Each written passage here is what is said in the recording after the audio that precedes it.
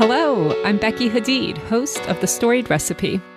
As my weekly guests share their stories through the vessel of cherished food memories, we all become better cooks, more grateful for the gift of food, and we honor those that have loved us through their cooking. I am so pleased to welcome my new friend Carrie to the episode today. Carrie is a master gardener, a pretty new homesteader, and she's a garden coach for new and aspiring gardeners. Carrie grew up as a nomad, as her father's job took her all across the U.S. This is a theme among my guests, and I suspect it's an experience that many of you listening can relate to as well. However, during this childhood of moving about, she found stability in annual visits to her grandparents' farm. Later, as a newlywed, Carrie paused in the Pacific Northwest with her husband. But when infertility and miscarriage brought pain into their lives, Carrie's instinct was to pack up and leave, to run away. But instead, this time she decided to stay, to put down roots, and to find purpose in the land. I am so grateful that Carrie came on today, that she shared her perfect scone and summer jam recipes with us, along with her stories. And I'm so grateful to you, listener, for tuning in. If you're new to the podcast, or even if you're not, you may not know that this podcast has a really robust companion website, thestoriedrecipe.com.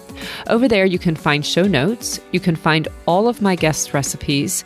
You can also find a lot of food photography and a lot of photography and styling resources, and a little bit more about the story behind this podcast. So I'd like to invite you to head on over there to thestoriedrecipe.com, take a look around, and I'd also invite you to hit subscribe right now to keep up with all of the varied and very exciting and inspiring stories that I get to share this fall. So here we go. Once again, welcome to Carilyn, and thank you for being here. Hello. Good morning. Hey, Carrie, how are you? I am just fine. The sun is shining. My kids are listening. It's a good day. Are they really? Oh, you just mean like doing what you say. Yeah. I thought for a second there you meant they were listening to this interview, and I was like, oh, now I feel stressed. Oh, no. No, I set them up with all of their assignments and they are good to go. Oh, yes. Have you ever been out to Washington? I have, and it would be really easy. I think if I travel for the rest of my life, that Northwest trip will be definitely top 3. We went to Olympic National Park and we made our way down to San Francisco. Oh, fun. Oh, Carrie. Fun. It was amazing. And Olympic National Park, it was like, oh, I just remember driving in and it was everything I wanted it to be. There was these conifers that had just captured the mist. The mist just couldn't escape. And, just the icy blue waters below. And, oh, it was amazing. There is this hidden secret that Washington people have that we like to propagate this stereotype of being doom and gloom all the time. Mm-hmm. But 4th of July is when summer starts. We have something called January. So in June, a lot of times we'll get some random rain. Yeah, it's gorgeous. And it's misty in the morning and very, very foggy. And then it burns off by like 1 o'clock. And it's bright blue skies. But then from July 4th, when summer starts, all the way through about the end of September, sometimes if we're lucky into October, we get no rain. Okay. Yeah. I mean, yes, it's green here all the time because the native plants can handle the dry summers. Oh my gosh, the ferns. The ferns. Yes. I took so many photos of ferns. And the mosses and all the trees. Oh, it was amazing. It was. But when you come to actually having a garden, I know a lot of, so where I live in is Kitsap County. Across the water from Puget Sound is, on the other side of Puget Sound, where I live is Seattle.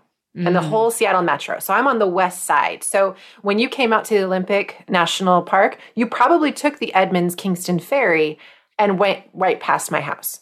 So we did not take a ferry. We drove over Puget Sound. Oh, you drove around. Okay. Yes. I know we went over the Tacoma Narrows Bridge. I know we did that day. Yeah. So the Tacoma Narrows Bridge, when you cross it, you get to Gig Harbor, and that's the edge of Kitsap County. That's the south end of the county.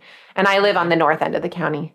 But yeah, moving here, this county has a bunch of naval bases because it's strategically located. Bremerton is on the south end, and they have some, like, that's where they fix naval ships. And there's a big shipyard, and there's a few other bases. So a lot of the people around here are naval and military families, and they're transplants from other places.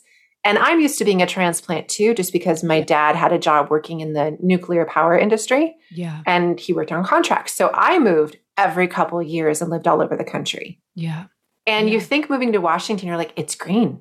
And I wanted a garden. And I thought, you just put seeds in the ground, right? And they grow. And moving here, it's really dry in the summer.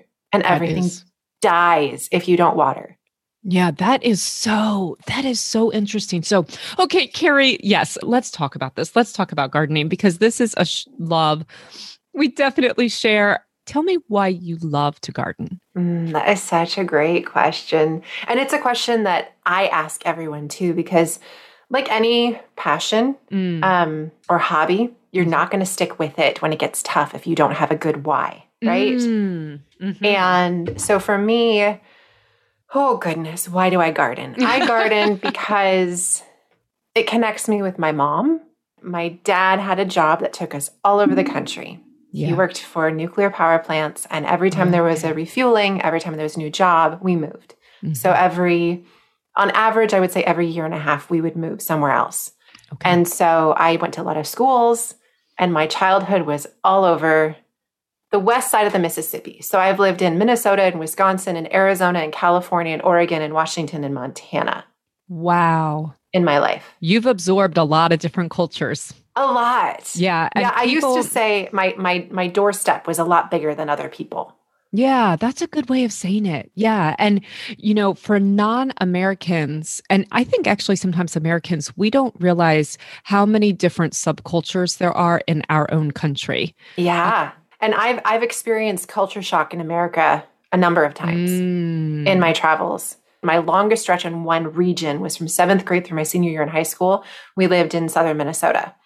And we lived there because most of my family is from Minnesota. The family farm is in southern Minnesota, where my mom grew up and with her 9 siblings. And my grandma still lives, my dad's mom still lives in Wisconsin.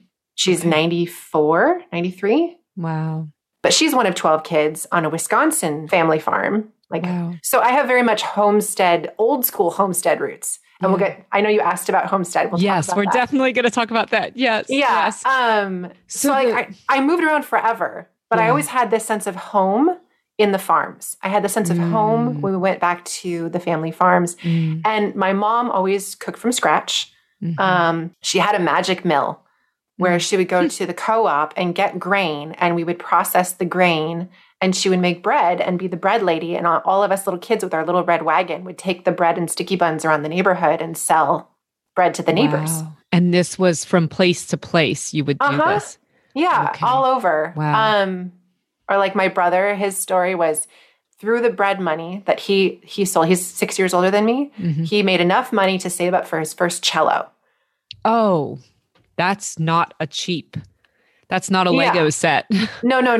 I think it was a few $100s for the student cello. Wow. At the time, it was in the mid 80s, early 90s. So I definitely had that connection to home cooking and canning and food co-ops, but it wasn't, I remember in a few of our houses, we had a garden. I remember trying spinach from the garden for the first time when I was 12. And? I really liked it with a little butter cooked in the microwave. That's how I had it.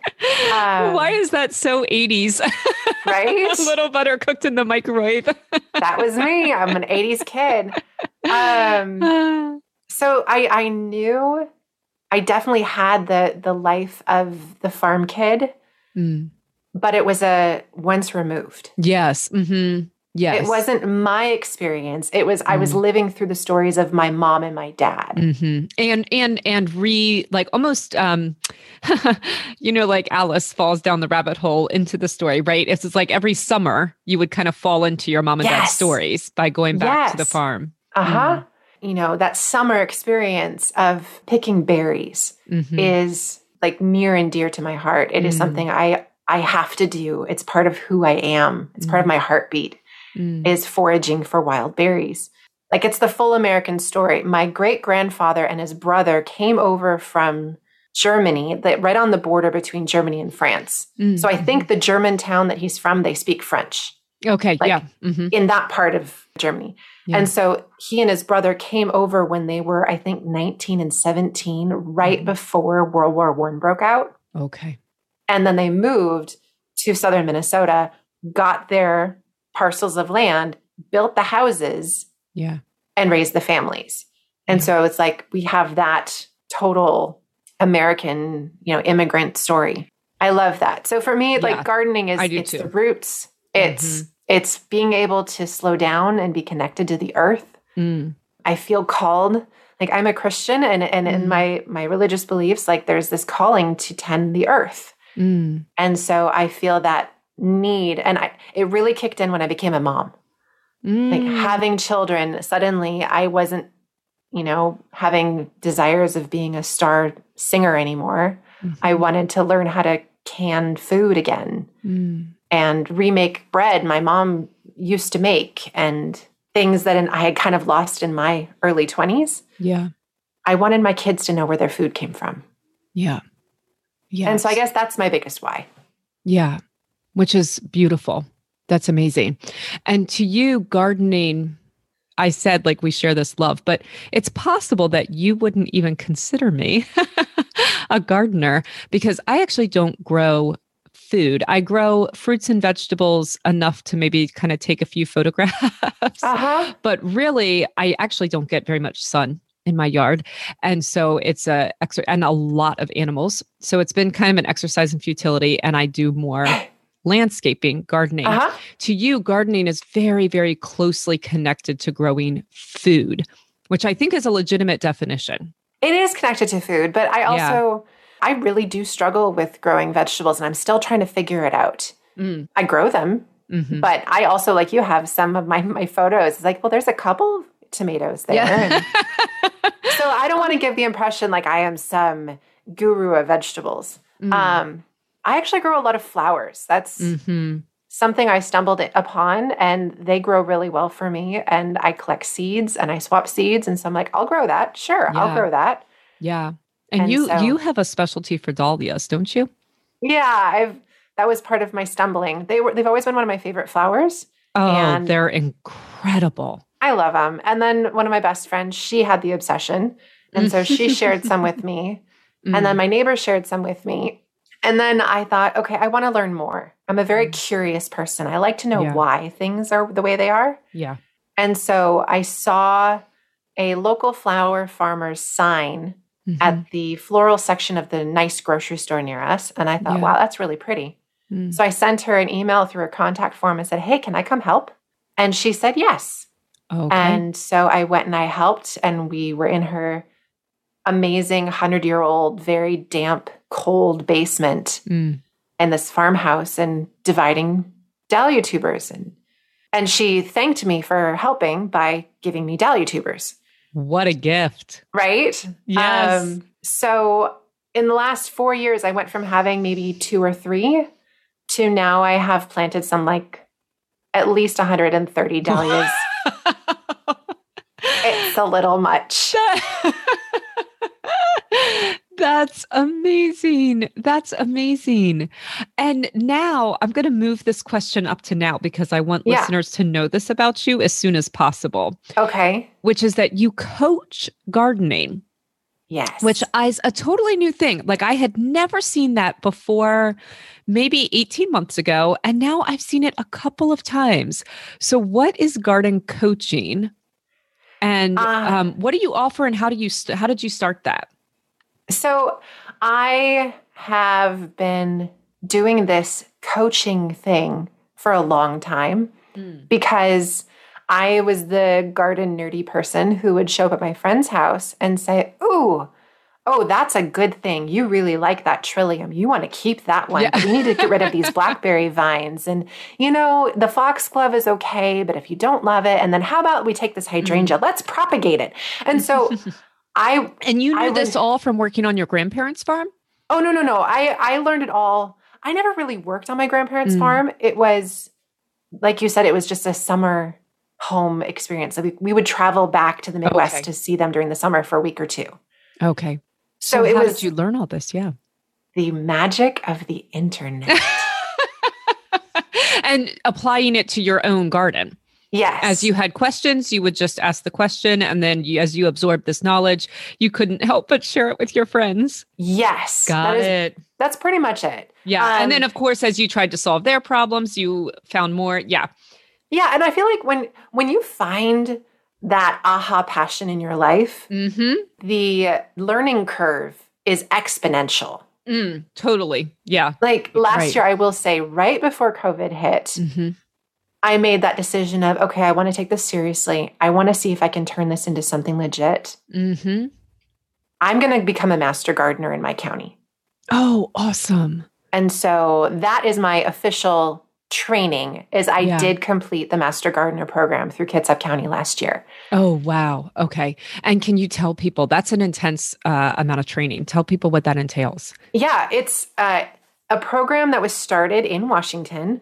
And the idea, it started in Puyallup, Washington. And it basically was a program that was started to help farmers get information out to them about the soil, about the plants, about the native things, about water conservation, all this stuff through educated volunteers. So training just everyday people to kind of be the filter for the educated folk. Yeah. To be an asset to the community. And it's spread all over the country. And now it's become these volunteer educators. You'll see them at farmers markets. You'll see demonstration gardens. Yeah. In our county, they have them actually at libraries. They have like regular hours at public libraries. Awesome. Which, man, if there's an institution I love, it's the public library. Amen to that. Library is amazing. Yeah. So we are trained. Basically, I would think that the best way to describe master gardeners is we are there to help you solve the garden problems. Yeah. If there's a garden pest, if there's a weird spot on your hydrangea leaves and you don't know what it means, if you have a new infestation of aphids, if your garden, you put in a bunch of soil and nothing's growing, why? And so we are trained to have access to a bunch of scientifically based information to give educated answers. So it's not based on anecdotal evidence or what grandma did. Right. It's based on the science. And that led me to garden coaching. Okay. So the best way I describe it is I grow gardeners. Yeah. I love that. You grow gardeners. I grow gardeners. I am not a landscape designer. Yes, I have helped some people design their landscapes. When I do it with them. I don't do it for them. Yeah. I teach them about how different plants behave in the garden. I have a knowledge of plants in my mind, so I can help them pick things when they tell me I have shade. I really want a peaceful, neutral palette. I want a lot of evergreen. And so my mind is racing with all of the different resources I have to help them find exactly what they want. Yeah. What do you do when people come to you and don't know what they want? That is a lot of me asking questions. Yeah. And I use a lot of pictures.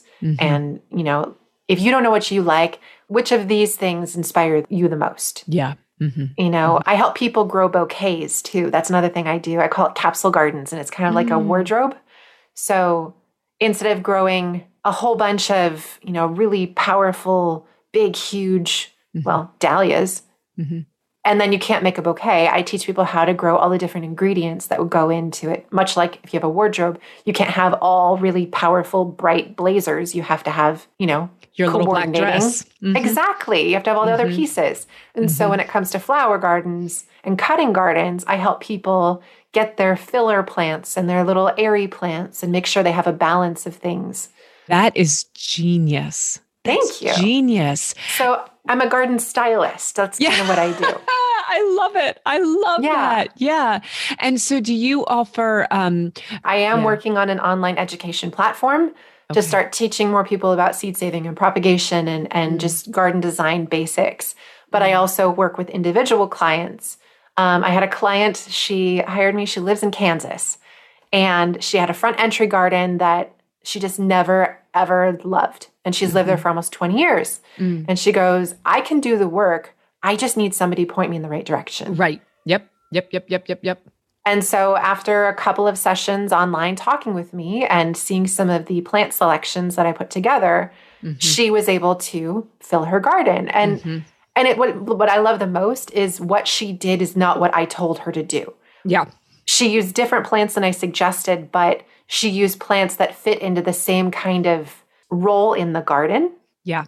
Yeah. So that it was beautiful all the time. And she's just so excited. She keeps sending me pictures of things when they're in bloom. And it just, it makes me so happy. I think that's awesome that you do that, Carrie. Well, thank you. I think the other thing I do is I give people permission. When it comes to plants, there's this huge fear of, I'm going to kill it. Just go for it, baby. Yeah. And I, when people tell me that they don't have a green thumb and that they kill their plants, and I say, oh, no, you don't have, it's not that you can't keep plants alive. You just haven't killed enough plants yet. You need to kill more plants because every time you kill a plant, you learn how not to kill it next time. Yeah. And so a lot of my job too, as a garden coach, and I feel a responsibility here, it's my job to push plants. It's my job to see what they can and cannot do. Yeah. So other people don't have to make the mistakes that I made. I love that. And the thing is also about a plant, if it's not thriving, if it looks like it's dying, take it out, plop it in somewhere else. And 9 times out of 10, it will flourish. Yeah. Because exactly like you said, you've just figured out, it's just too wet here and you're really never going to change it. It's like your children. You're never going to change who they are. Like you can amend soil as much as you want, but really a spot is what it is. And like, sometimes it's best to just move the plant. Yep. That's fact. I love it. I have moved so many plants. Yes, I know. I have too. And it's amazing to see them just take off in other places. So I think it's such a great thing that you're doing. So, and we're definitely going to give everybody your information at the end, because I think a lot of people, like I said, have never heard of a garden coach before. And I just think it's great. I think I highly recommend it for anyone who's thinking about gardening. And yes, exactly like you said, just feels that fear of I'm going to do it wrong, and needs permission to just go for it and know where to go. So that's awesome. So I love it. I'm glad you're doing it. I'm happy for your clients. Good for them. So you don't just garden, but you homestead. And this is now, unlike garden coaching, I feel like homesteading is a term I hear all the time. My nephew was over here today and I was making your scones, which, have you heard me? I've been snacking on them while we've been talking, Carrie. Oh, have you? I had been snacking because one of my kids brought it up and I was like, oh, I'll just take a little bite. And I couldn't stop eating it. It was so good. Yay! So I hope I haven't been rude, smacking my lips. If any listeners have heard that, that's me snacking on the scones. But my nephew was like, oh, what are you making? I said, I'm getting on an interview. What is she? I said, oh, she's a homesteader. And he goes, what is a homesteader? And I said, that is a really good question, because I think of a homesteader as kind of like a gardener on steroids, but I don't really know what a homesteader is exactly. How do you define that? This is a personal definition. And I think that's a reason why this is a confusing term. It's not really like crazy to not know what this means. No, I don't think so, because you have definitely different levels of homesteaders. Mm-hmm. I would say on one extreme, you have the full-on preppers that would call themselves homesteaders, that are off-grid, that are doing everything from scratch, that don't. What did you call them? Preppers? Preppers.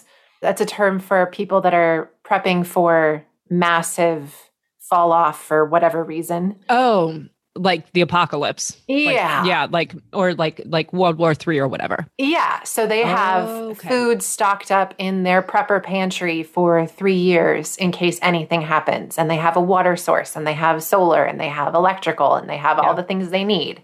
Yeah. I know some people that are in that camp that would definitely consider themselves homesteaders. And honestly, that kind of falls in line with more of the pioneer homesteaders. Yeah, right. Totally self-sufficient. Yep. Self-sustaining, self-sufficient, regenerative agriculture, all of those different things, they consider themselves homestead. Mm-hmm. I still go to the grocery store.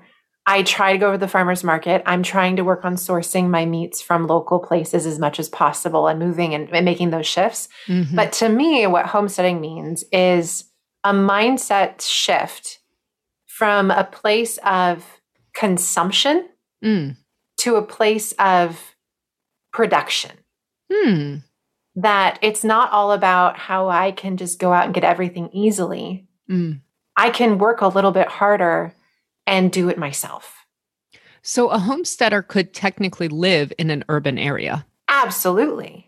Absolutely. I have a friend who lives in Bremerton. Her name is Nikki. Her Instagram is Urban Gnomestead. And she lives in a little lot, like you would think, little front yard, little backyard. And she has converted all of that space into growing. And she has a little greenhouse and she's got all of these vegetables and she cans and she does everything in a tiny little spot. I know some people that would consider themselves homesteaders that don't grow anything themselves, but maybe they source their meats from a farmer, or maybe they go and spend time working on a farm and glean some of the produce to then save. So I see. Or maybe they're just into making sourdough bread. Yeah. You know, just that home cooked thing, that home preservation. So for me, it's like anything that's about switching that mindset of consumption, I can get it whenever I want, to I'm going to work a little bit harder and I'm going to make it. I'm going to grow it. I'm going to figure it out myself. That's my take on homesteading. So I know how I do make bread. I make sourdough because it's better for my gut than making, the yeasted breads. I do make pastries and I do a lot of canned goods. So I don't know if that's in line with what you had assumed homesteading would be, but that's my take on homesteading. Well, yeah, I think, first of all, thank you for that definition, because that really does clarify things. That's something else. It's like, I shy away from getting a clear definition of this is homesteading or this isn't homesteading. Because I think it's more of a, does this mean something to you?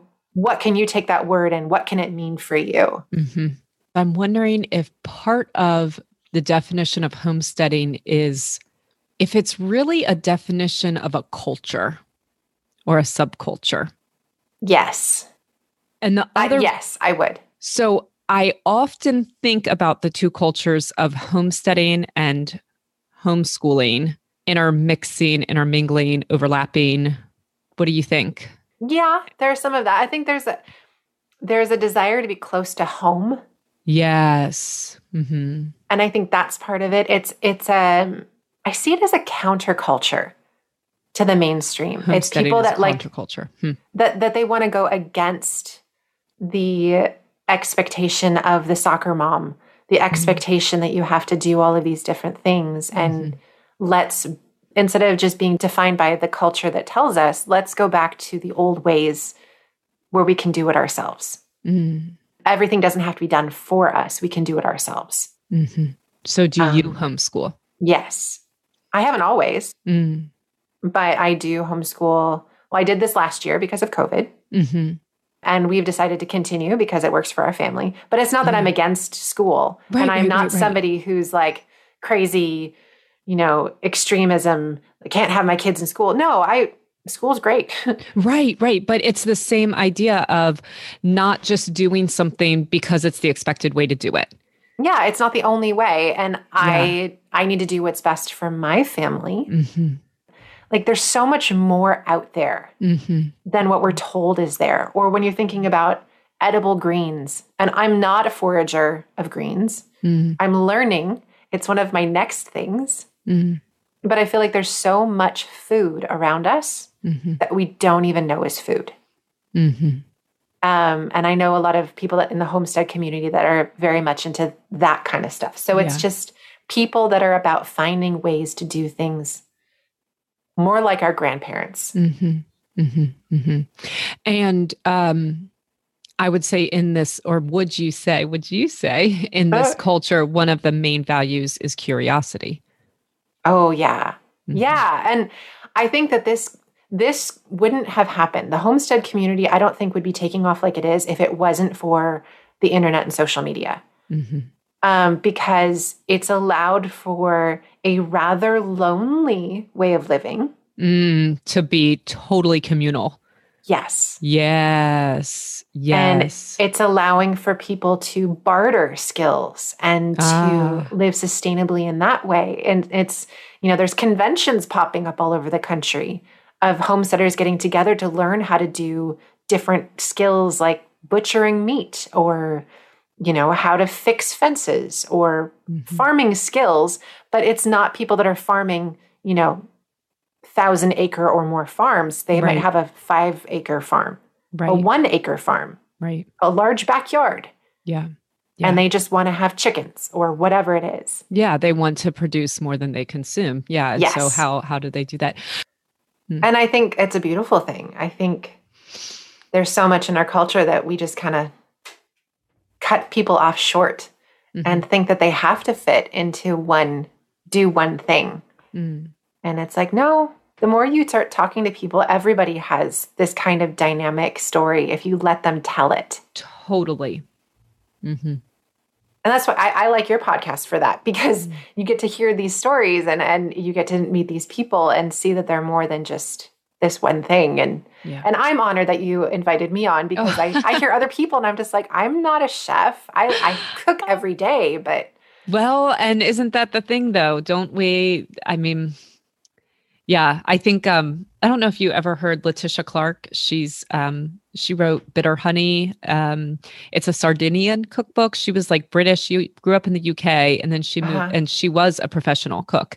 And then she moved to Italy, and she became a home cook. And she realized that all her life or all of her career, what she had really wanted was to be a home cook, not a professional cook. Yeah, it's super powerful. And we talked about the difference between being a home cook. She said, professional cooks cook for money and home cooks cook for love. I love that. Wasn't that powerful? I know. Yes. Yes. And so she realized she wanted to go, that's what she wanted to do. And she wanted to teach people how to do that. And she felt that the Sardinian way of life, which is a very homesteading way of life, was what was kind of the ideal for the home cook. So she wrote this cookbook that was meant to just encourage people to live this way of life. I'll send you. It's a great please episode. do. I'll I would send love it to that. you. Yeah, and I'm going to link. I'll link it in this show, because I actually am seeing. It's funny because we're talking about homesteading, kind of on the west coast of the U.S., and she's writing a cookbook about Sardinia. It feels totally different, but I think they come from the same place. Yeah, it's a similar heartbeat. Yes. Yeah, exactly. So, okay. Well, I feel like we've really, really started to explore homesteading here, which I enjoyed. And I'm curious to hear what other people think about it, because like I said, this is just my definition. So when you talked about moving to where you live and that you do homestead, you said this line, it was said beautifully, but it kind of broke my heart too. You said, riddled with infertility and miscarriage, I began finding purpose in the land. So first, if you're not, it's totally fine. But are you willing to share the story about your infertility and miscarriage? I'm very open with it. I've had time to heal, which I think anyone going through it, just time is your friend. That you need time to process and time to just move through the pain to get to that point of healing. But I have had 5 miscarriages in my life. And then I have 3 babies that I get to hold and love, and they grow. So the first ones, my first pregnancy, I was 24. Or 25. It was a year after we got married. You just get married and you get pregnant. And you're like, oh, yay, I'm having a baby. And so the day you find out, it's like you're planning their whole life. And it was really strange. I went to the doctor's office and to get the test. I'd never been pregnant. I didn't know what to do. And this doctor, it was really strange. She told me in the thing, she's like, now just so you know, about 1/3 of early pregnancies end in miscarriage. And I'm sure that's not normal for most people. And I don't know that she's ever said that to anyone else. And it was one of those, was God preparing me for that? I don't know. But a week later, I miscarried that first pregnancy. And then a month later, I got pregnant again. Okay. And then that one, I got to about Goodness, that one was 10 or 11 weeks. Mm. And that one was really hard because I went in and had an ultrasound and they did see a very slow heartbeat. Okay. And I just prayed and prayed and prayed. They said, come back in a week. It's not looking good. Come back in a week. Mm. And when I went back in a week, there was no heartbeat. Mm. And so then suddenly my world crumbled. Mm-hmm. At the time, this was when I was teaching. This was when I was a wedding photographer, and my husband and I had only been married for a couple of years. And it was really, really hard. Mm. And then a year later, I got pregnant again. Mm. And that one I lost at about 7 weeks. Oh, Carrie. And sadly, when it comes to fertility, and this is something I never quite understood, you don't qualify for fertility testing or have insurance cover it unless unless you have 3 miscarriages in a row. Yeah. And so, hey, suddenly I qualified. So I went to the reproductive medicine and they did all of these tests, very invasive, lots of different things that still kind of haunt me. I haven't been formally diagnosed with PTSD from my stuff, but it has been suggested by a number of doctors that I have extreme trauma from this, which isn't surprising. Yeah. So we went through the fertility treatment and I took hormones that made me crazy. And then so my husband and I are wedding photographers. We were in a hotel room getting ready to go to a wedding and I was nuts, like hopped up on hormones, crazy nuts. Yeah. And it was when we had this moment, we were so mad at each other. And he looks at me, he goes, Carrie, I'm sorry, but I can't have you taking these hormones. They're making you crazy. Like you're not yourself. You're doing things. It's not good for our marriage. We just need to take a break. Yeah. And I told him, I said, I was so afraid you were going to be mad at me if I asked you if I could stop taking them because it was making me who I was. So like we had this total coming together where we had to stop. Yeah. And so we stopped taking the hormones. Yeah. And then a month later, I got pregnant again and went into the reproductive medicine. And the prayer was just simply, please, dear God, let there be a heartbeat. Yeah. And the doc did the ultrasound and it's the early kind. So it's a little bit more invasive. Yeah. And he got, found the baby, strong heartbeat. I was so excited. Looked at Jason. We were just peace and joy. And we got almost done with the whole exam and he moved the wand ever so slightly. And he said, oh, well, we should measure this one too. Oh, I said, oh, no, what? He said, you're having twins. I'm like, no, really? And then all the color drained out of my husband's face. And so, wow. He and I are having this silent I'm actually dialogue. in like tears over here. Wow. Jason and I are in this silent dialogue of just like, oh my goodness, like this is happening. And then you have this fertility guy and the nurse are like, oh my goodness, these are natural twins. They weren't doing anything. Like, wow, we don't see spontaneous twins very often. Wow. So I had that pregnancy and my twins, my boys were healthy and strong and they grew and grew. And then their birth was traumatic. I was induced at 38 weeks and one of them came the normal way. And then the other one went into distress and I had a crash C-section. So my birth for them was very traumatic. And then the story keeps going. And then about a year later, I got pregnant again and I was terrified of losing the baby. Every day, every single day, just so much stress. And that was my daughter, who's now 6, feisty little girl. And I will say, the smarty pants. Yeah. Before I had her, I remember having just this, I don't want to say vision in my mind, just this image of my twin boys walking away from me, holding a hand of a little sister between them. And that was well before my daughter was even on the radar. Wow. And I also thought, My boys, so my husband is half Japanese, and my boys have bright blue eyes and lighter hair. They look very much like me. And I thought in this vision I had of this little girl with dark, thick hair and more Asian, and I'm like, and she's gonna get my diva streak. Unfortunately, I was very accurate in that. We joke in our family that we all know who the alpha is, but she's not allowed to know it. Like, that little girl has huge personality. And so, yeah, she came so easily. At the hospital, I wasn't even registered. I didn't have an IV.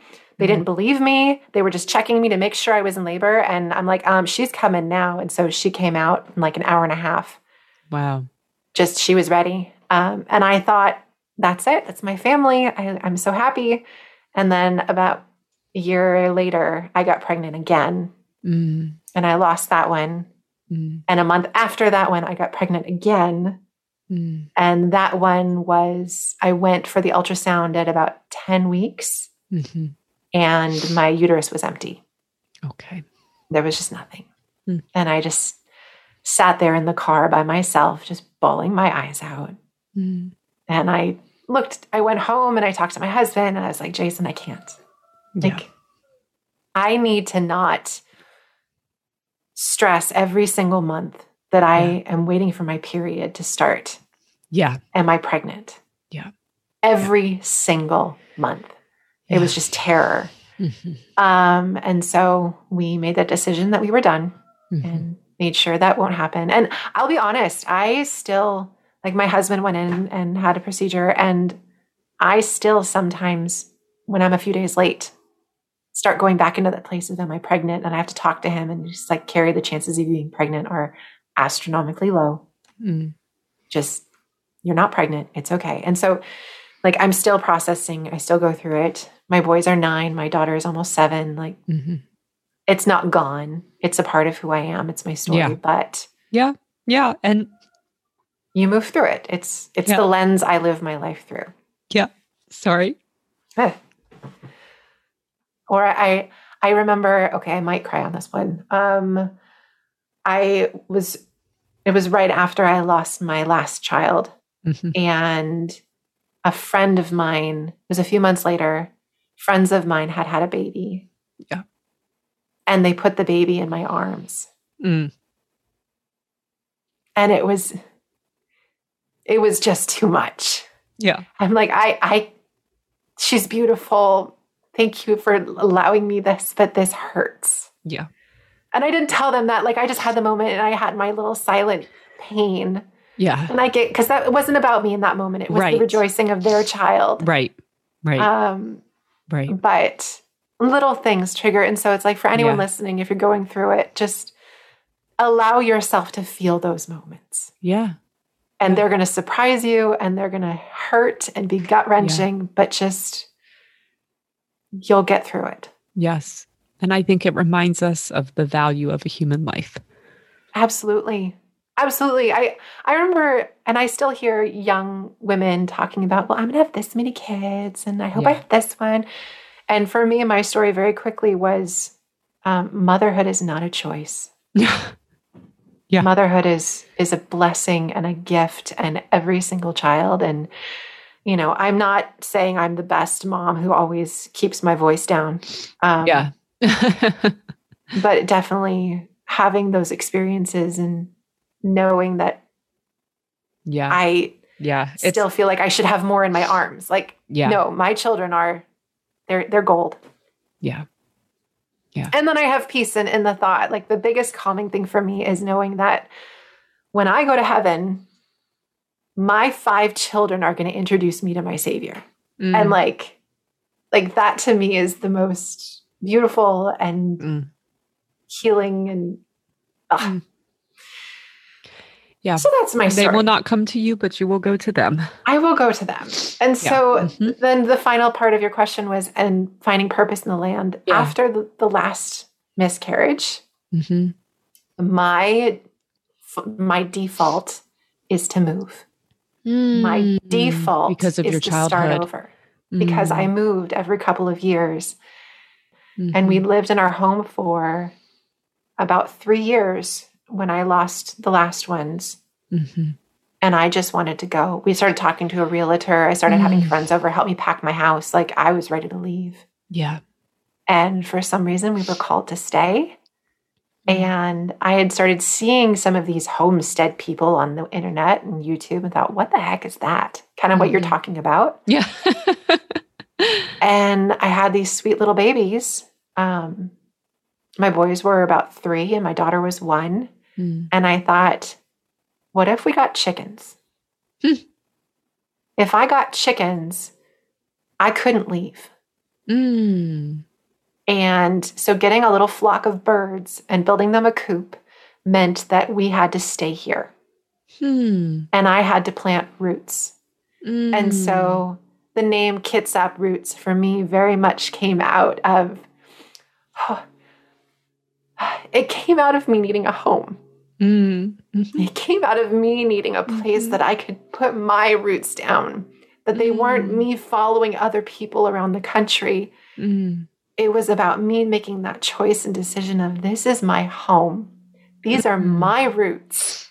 And the more I learn, the deeper they're going to go. And so Kitsap Roots came out of that place of needing to have my own identity in the land. And it's done it for you. Yeah, it's going okay. Do you have a desire still to move or leave? Like, does that still become your instinct, or do you desire now to just root deeper? I still have wanderlust. Yeah. I still love to travel. And from the day I met my husband, we've had this dream of getting in an RV and going from the Pacific Ocean to the Atlantic Ocean. Oh, I want that to happen for you so badly. Right? I do too. Oh, yeah. If anybody wants to help me fund the RV, you can hire me as your garden coach, and the RV is on my dream board. And if I make enough money, I'm buying an RV. And I even thought it'd be really fun to take our story on the road and, work at farms and meet different people and, share this knowledge and the skill across the country and tell the story of American homesteaders. Totally. That would be my future dream. Totally. So for us, I think we're going to stay put. Like, we love our home. We love, I pinch myself where I live. We have 1 acre. And it is on a really nice neighborhood street, like really nice. But we got in shortly after the crash. We bought our house in 2013. Okay. And it was a tiny little house on a really beautiful plot of land. Yeah. And then across the street is Puget Sound. Oh, so, Carrie, that's unbelievable. There's trees all around my house. I can't see Puget Sound, but I can hear the seals barking when they're on the beach. Oh, okay. And I hear the ships rumbling as they go by. And then because of our neighborhood tract that we're on, we have rights to beach access. So I have access to the beach whenever I want it. So my kids get to grow up knowing what a gooey duck is. I don't know what a gooey duck is. So a gooey duck is a type of giant clam. Oh. It looks like a razor clam. The shell is about 8 inches long. And they have a siphon. They dig really deep. They dig down 3 or 4 feet into the tides. And then they have a siphon that reaches all the way up to the surface. Okay. And feeds up there. So during the summertime, like you think of neighborhood block parties. Yeah. Usually they're barbecues and different things. Well, mine is a barbecue, but we go down to the beach and dig up gooey duck and then fry the gooey duck and have a big fish fry. And it's the most bizarre thing I've ever seen. So what you do is you take we don't have one. My neighbors have one. You take like a giant metal drum that's about 3 feet across, about 2 feet tall. It's like a giant clam gun, basically. And you get 3 or 4 guys on it, and they jump on it around the spot where the gooey duck is, because you can tell where the siphon is coming up to the sand. up through the sand. Okay. So you put this thing down and you pound it down into the ground, and then you take shovels and you start shoveling out sand. And then you pound it down and lower to hold the sand and the water out. And you dig down farther, and you have to dig down like 4 feet to get to where the clam is at the bottom. Oh, wow. It's fantastically crazy. Oh, I'm looking. Oh, you're looking at it. It comes out of the shell. Yeah, you cut it out of the shell. Oh, the siphon. Yes, the siphon comes up. Yeah, they're very odd looking. They're very weird looking. I'm kind of grossed out by it a little bit. Yeah. If anybody wants a giggle, go watch Dirty Jobs, Mike Rowe. He does an episode in Washington digging gooey duck, and you can only imagine the type of references he makes. I can imagine. If anybody wants to do a Google, you'll imagine also. Yes, you'll understand if you do a Google search of gooey duck. This is a family-friendly show, so we'll stop here. Yep. Yeah, do a Google. Wow, that's amazing. So I love that my kids get to go down to the tide pools, and we find little fish, and we find shrimp, and we find crab, and look at the tide coming in or going out. Like, it's one of those things that's like, I don't live in the most conveniently located spots, but if my only complaint about my home is I have to travel a little bit farther for convenience, yeah, I'll do it. And I think that's also kind of played into my homestead journey is we couldn't just go to the Korean barbecue place on Aurora in Seattle. So we need to make it ourselves. It's a quiet life. Yeah. Yeah. It's a good life. Yeah. It sounds really attractive right now. It's not glamorous. It's a lot of sweat and hard work, but then you have the moments where you're harvesting beans with your daughter and snacking on stuff. And like, that's pretty special. Or this morning, before this interview, I thought, okay, if she's going to ask me about this recipe, I better go make it again and make sure I remember what I did and all that. So I went out this morning. I picked blackberries with the kids before the sun got too hot. I made the scones in my kitchen. I used the jam that I made last week. And so it was just one of those quiet moments. And I almost started crying this morning picking berries with them because that to me that's my mom. That's what I did with my mom. And now passing it on to them is, it's amazing. That's great. Okay. So can we talk about these scones? Yeah, let's talk about it. We're going to wrap it up with the scones. So, okay. So first of all, I don't know what the disconnect was. I just saw mixed berry scones, and I didn't realize until too late that it was like a jam and a scone that you were giving me. So I didn't make the jam.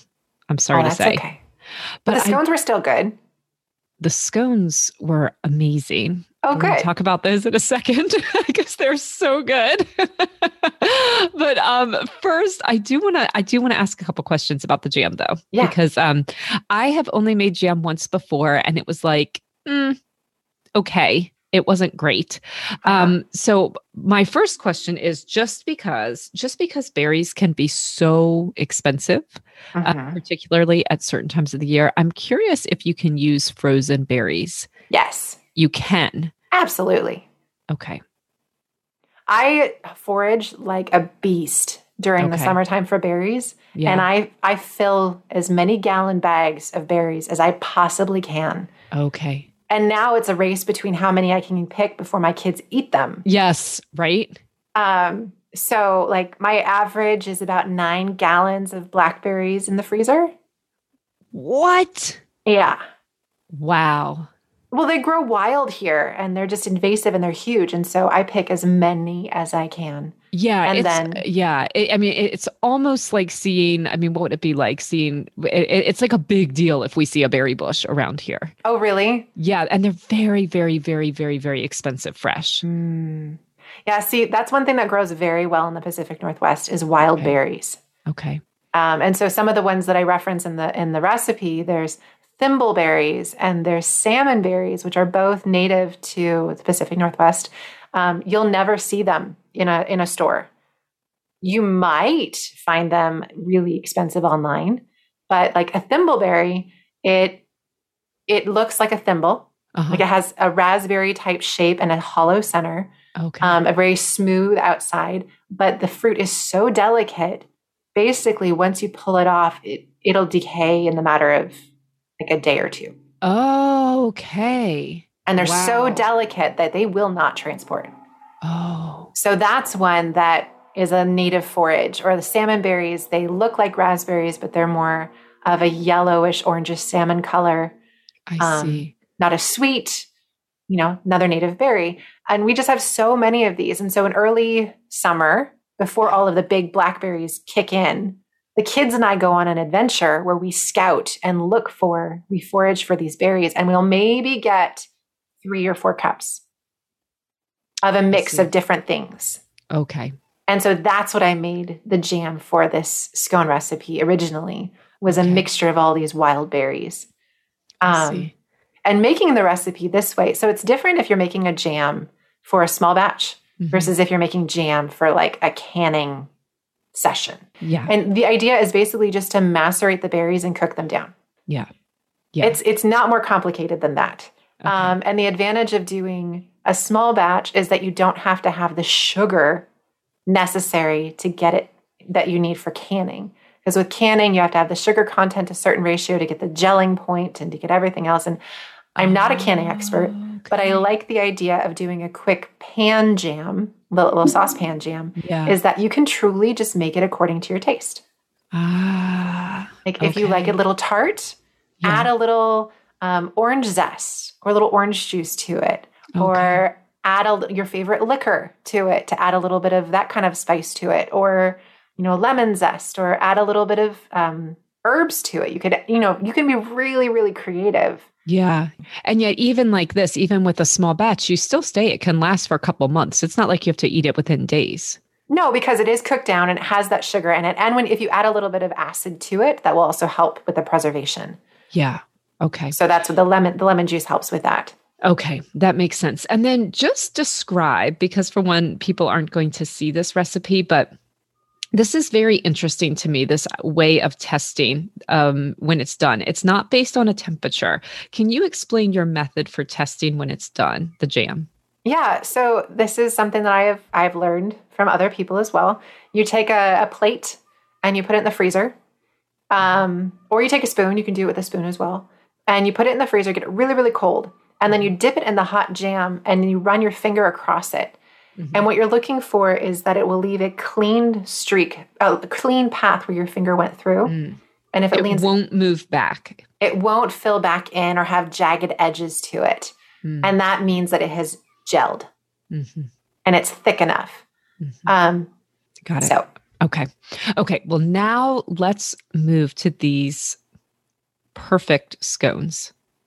These are perfect. Oh, Carilyn. Wow. I mean, really perfect. Yay. I did a number of tests, and I will say this one was based on somebody that I trust, a local Seattle chef called Tom Douglas. This was my tweaked version of his scone. This was perfect. It kind of had layers to the point that all I had to do was pull and it like perfectly came apart in half. It had that like crisp on the outside, but so soft and tender in the inside. Yes. Thank you for this recipe. This will become our go-to for sure. Oh, I'm so happy. Yay. I am too. Thank you. It does beg the question though. Just like homesteading, you've brought up biscuits, you've brought up shortcakes. What is a scone? How do you define a scone? Oh, goodness. Okay. So for me, a scone has a little bit more of it's a little bit denser than a biscuit. Yep. Like a heft. It has a little more heft to it. I know a lot of scones tend to be really dry and crumbly, and that's not my favorite. No. This one is very moist. I like the moisture content in this. Another difference I find between how I would make this as a biscuit versus a scone, because quite frankly, if you have somebody who looks at this recipe and makes scones and is, or makes biscuits, they're going to probably call me out and be like, lady, this is a biscuit recipe. Okay. Why? Because I'm using buttermilk. Dun. Exactly. That was okay. But I am curious about that. I've never seen a recipe with buttermilk in a scone recipe. Yeah, so the buttermilk is definitely a Southern thing. Southerners had a lot of buttermilk in their diets and a lot of animal fats and different things. And so you'll have biscuits in the South, they'll call for buttermilk and the addition of baking soda to help activate that the acid in the buttermilk. Whereas in the North, they had more cream and eggs and different things. And so the people that were more in the North had more of these more English style scones that use the cream and have that denser texture to them given to them by the cream or the egg. Got it. But both recipes really come from the European shortcake. And it's just how families over time have tweaked it, because it's the same recipe. It's flour with a little bit of leavener and a salt, and then you cut in your fat, or you melt the fat, and then you blend it in and you have a drop biscuit. Or, you use the cream, or you use milk, or you use buttermilk. It's all the same concept. It's just a matter of construction. So when we talk about shortcut biscuits and scones, we're not just saying they're cousins. They're like siblings. They're really close. I think so. Yeah. Yeah. Like, I've made all of them and they're all very much similar. Yeah. I think one other difference between my recipe and a true biscuit recipe is the size that I say to cut the butter into. Mm-hmm. Most biscuits, you want pea-sized butter. Mm-hmm. And doing that size of butter will give you that nice clean striation, so you get those really flaky layers. Mm-hmm. Whereas in the directions I have, it's to get more of a coarse cornmeal texture. Mm-hmm. And that coarser texture of cutting the butter in finer will give you more of that fluffy, creamy, slightly denser, but not, we're not making a doorstop. Yeah. It still has a little bit of lightness to it. Yes, I think that's what I like. And if anybody wants to learn how to garden, I can teach you. Yes. And Carrie, I have to tell you, I've been looking at your website. It's beautiful. Your website is beautiful and super helpful. And it really does show people what it's so professional. Well, thank you. Yeah, it really shows people what you offer. And this whole idea of capsule gardening, I've never heard of this. Well, that was something I came up with, so you wouldn't have heard it somewhere else. It's genius. And like the way that it's presented on your website is so exciting. So I really encourage people to look at that. So please tell everyone where they can find you, online, social media, everything. Yeah. My website is kitsaproots.life. Kitsap is KITSAP. And then roots. That's normal. And then I do have a fledgling YouTube channel, also Kitsap Roots on Instagram. I tried to get Kitsap Roots as my name, but I messed up and I locked it. So my handle on Instagram is my Kitsap Roots. Oh, is that what happened? Yep, that's what happened. Stupid Instagram. Silly stuff. Wonderful. So yes, I'm on, I have a Facebook page. You can find me there sometimes. Or you can contact me on my website and fill out forms, and I will get back to you, ask me questions. I am here to help. Absolutely. Okay. And I will share all of that information in the show notes. Your website really is amazing. So I do encourage everyone to reach out to you. I think the coaching that you offer is incredible and just a wonderful, wonderful value. The number of days and years of joy you can get from a garden, from just like a very, very reasonably priced 30 to 60 minute phone call with you. The ratio, the trade-off is incredible, Carrie. I'm there to help people save hours and days and years off of their gardening journey. Mm-hmm. Let's get it right the first time. That's what I do. Love it. Love it. Love it. Okay, Carrie, thank you so much for your time. Thank you for having me. It was my honor. All right. Take care, Carrie. Okay. All right. You too. Okay. Bye-bye. Bye. You can find all of Carilyn's information and these really delicious scone and jam recipes, plus lots of photos, of course, over at thestoriedrecipe.com. Next week, we'll hear from Shyama, a food writer who recently presented a paper at the very prestigious Oxford Symposium on Food. Shyama wrote about the concept of authentic cuisines and why she finds that term problematic. Shama specializes in what she calls Silk Road cuisine, which is how she sums up the Afghani, Pakistani, and Persian influences in her cooking. She's a wonderful guest. She shares from an academic and a deeply personal perspective. I already can't wait to share it with you, and I hope you will subscribe right now to catch that episode. In the meantime, thank you for listening and have a great week, my friends.